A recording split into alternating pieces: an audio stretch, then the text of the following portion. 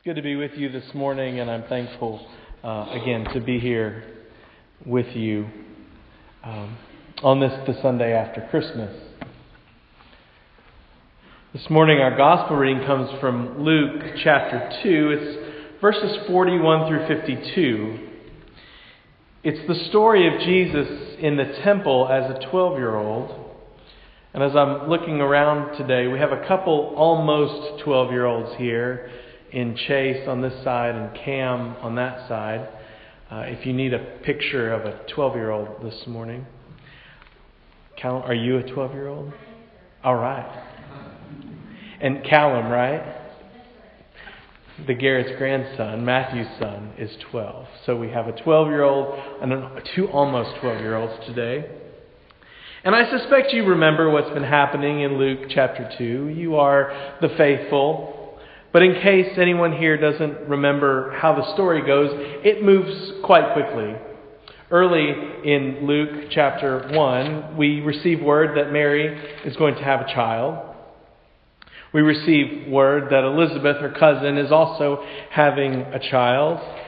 Elizabeth and Mary get together. They meet. Mary praises God. In Luke chapter 2, the first 20 verses are devoted to that beautiful passage, the beautiful story of Jesus' birth, which happens in Bethlehem at the census in a stable. Then the scene shifts to the temple a few days later, presumably, and Jesus is presented in the temple, and Simeon and Anna, these two prophets of sorts who have been waiting for the good news to come to the people of Israel, see Jesus and realize what they've been waiting for is here. And then, in a way akin to how children might count to 100 by saying 1, 2, skip a few, 99, 100. In verse 41, Jesus is a 12-year-old. We peek into an instance of his family's pilgrimage from their home in Nazareth to Jerusalem for the Passover. And during this particular year's pilgrimage, an interesting occurrence happens, and it's recorded. It establishes Jesus in a way as no ordinary child, but then also as an ordinary 12-year-old who can get lost in what it is they're doing. Lose track of time. Be consumed with that which is important to them. It's here to remind us that Jesus didn't necessarily have an ordinary life. Yet I think as people of God who love our children, it's a call to us to remember the importance of nurturing faith with and for them. Let's turn to Luke chapter 2, verses 41 through 52, and hear this story about Jesus in the temple at age 12. Now every year his parents went to Jerusalem for the festival of the Passover. And when he was 12 years old, they went up as usual for the festival. When the festival was ended, they started to return. The boy Jesus stayed behind in Jerusalem, but his parents didn't know it. Assuming he was with the group of travelers, they went a day's journey. Then they started to look for him among their relatives and friends, and when they did not find him, they returned to Jerusalem to search for him. After 3 days, they found him in the temple, sitting among the teachers, listening to them and asking them questions. And all who heard him were amazed at his understanding and his answers. When his parents saw him, they were astonished, and his mother said to him, "Child, why have you treated us like this? Look, your father and I have been searching for you in great anxiety." He said to them, "Why were you searching for me? Did you not know that I must be in my Father's house?" But they did not understand what he said to them. Then he went down with them and came to Nazareth and was obedient to them. And his mother treasured all these things in her heart. And Jesus increased in wisdom and in years and in divine and human favor. The word of the Lord. Thanks be to God. on Christmas Eve, I was watching a favorite Christmas movie, A Christmas Story, and I laughed out loud again at a quote that I've used before, but is worth bringing up again. Right before the neighbor's dogs run through the kitchen and attack the turkey, Ralphie, the main character in the movie, says, "Oh, life is like that sometimes. At the height of our reveries, when our joy is at its zenith, when all is most right with the world, the most unthinkable things descend upon us." Now, I don't know that that's what's happening scripturally. It's not really that, but it is kind of jarring, at least to me. I knew it was going to be jarring. I've been looking at this passage for 10 weeks, wondering, what do you say about Jesus at 12, 5 days after Jesus was born? You see, we were just getting used to settling into the manger. And then things move on quickly. 5 days ago, Mary was in Bethlehem. And Joseph was there. And some shepherds showed up. And now we blink, and Jesus is a teenager, a preteen who gets lost in the temple. We have aged 12 years in 5 days. Time marches on. The kids grow up quickly. And I guess we are just left to ask, what do we do with this today? What do we learn? And I guess that's the question, because if we're going to be jarred by such a sharp transition, one that moves Jesus from being born to being a teenager to the wise men to him being baptized in less than 4 weeks, we've got to learn something about how this story moves quickly and why it does. I came down with, of course, one of the things that's just worth noting is that life is life.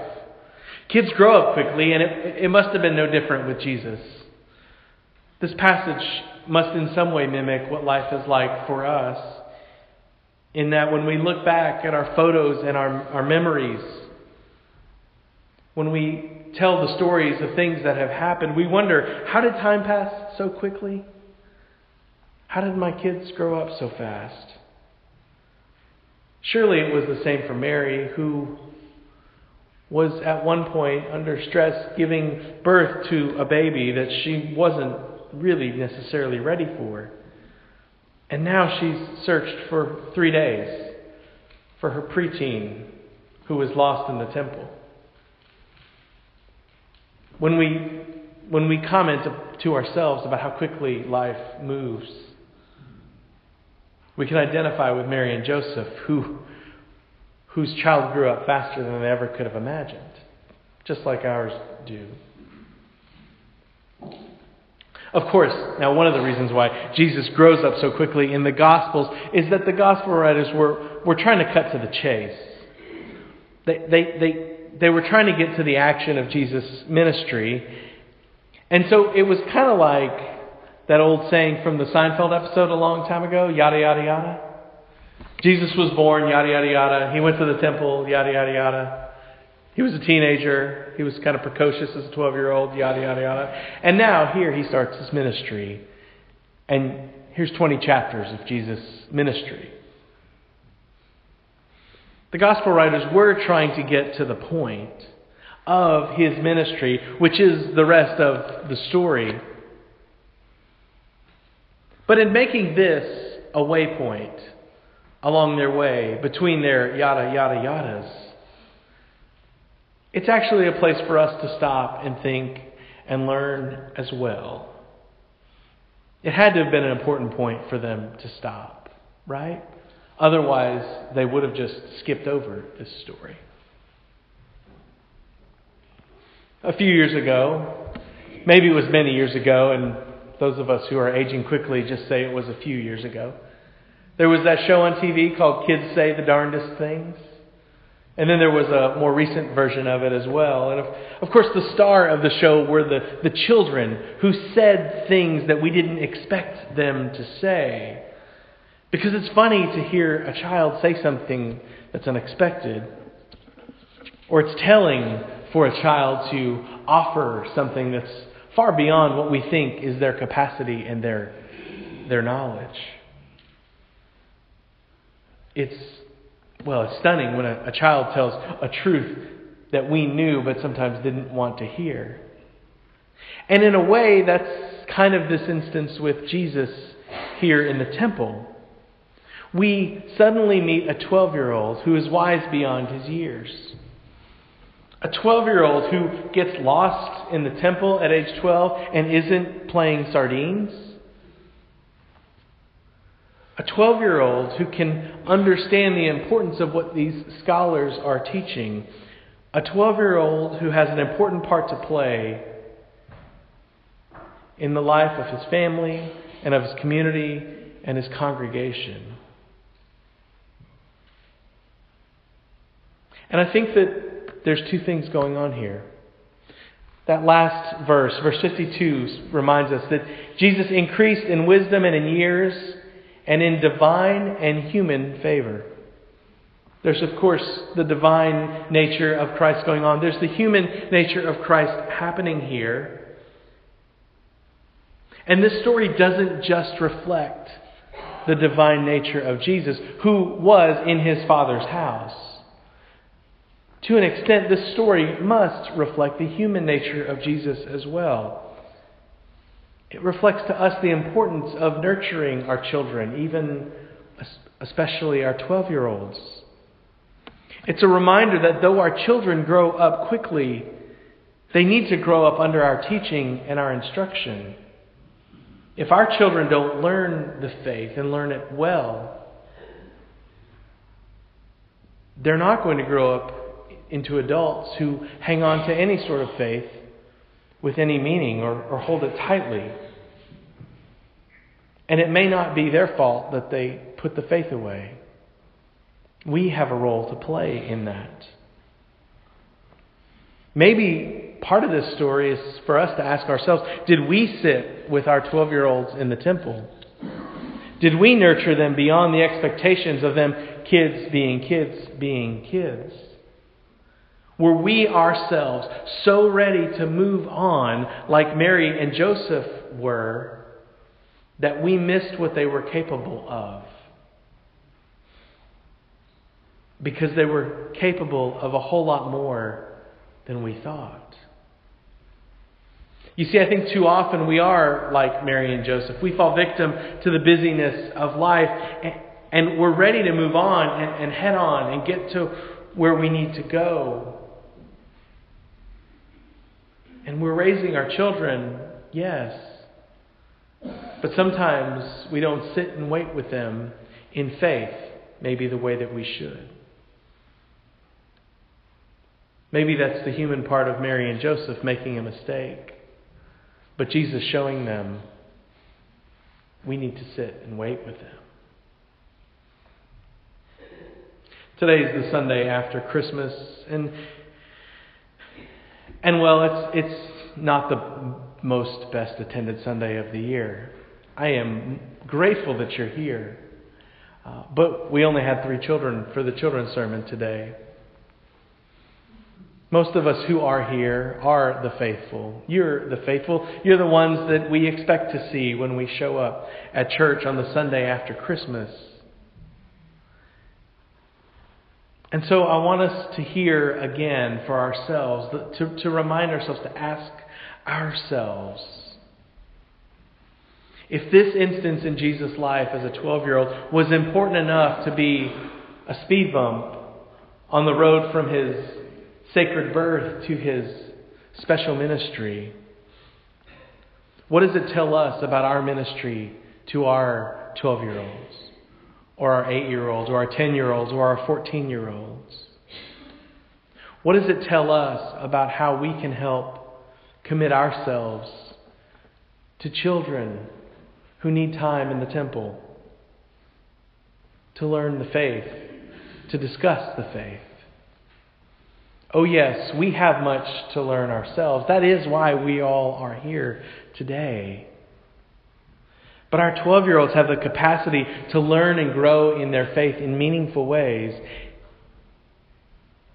And for those of us who are no longer 12,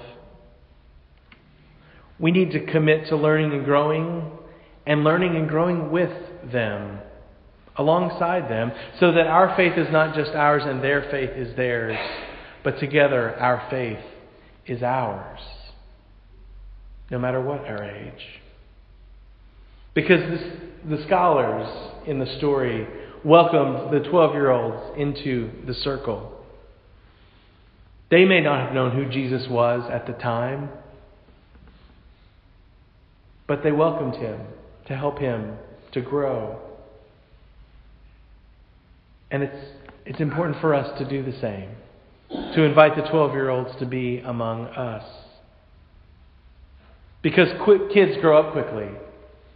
Oh yes, they're little, and then yada, yada, yada, they're big, yada, yada, yada, they're graduating from high school and college. But helping them grow in meaningful ways and creating meaningful stopping points along the way is an opportunity and a responsibility we as a church must take seriously every Sunday of the year. So I pray that as we look into the life of our own faith and into the life of our church for the year that lies ahead, we'll find ways to take as seriously this story of Jesus as a 12-year-old as we do take seriously the story of Jesus being born to a virgin and placed in a manger. That's my prayer for us today and for the days ahead. May it be all of our prayers. Will you pray with me?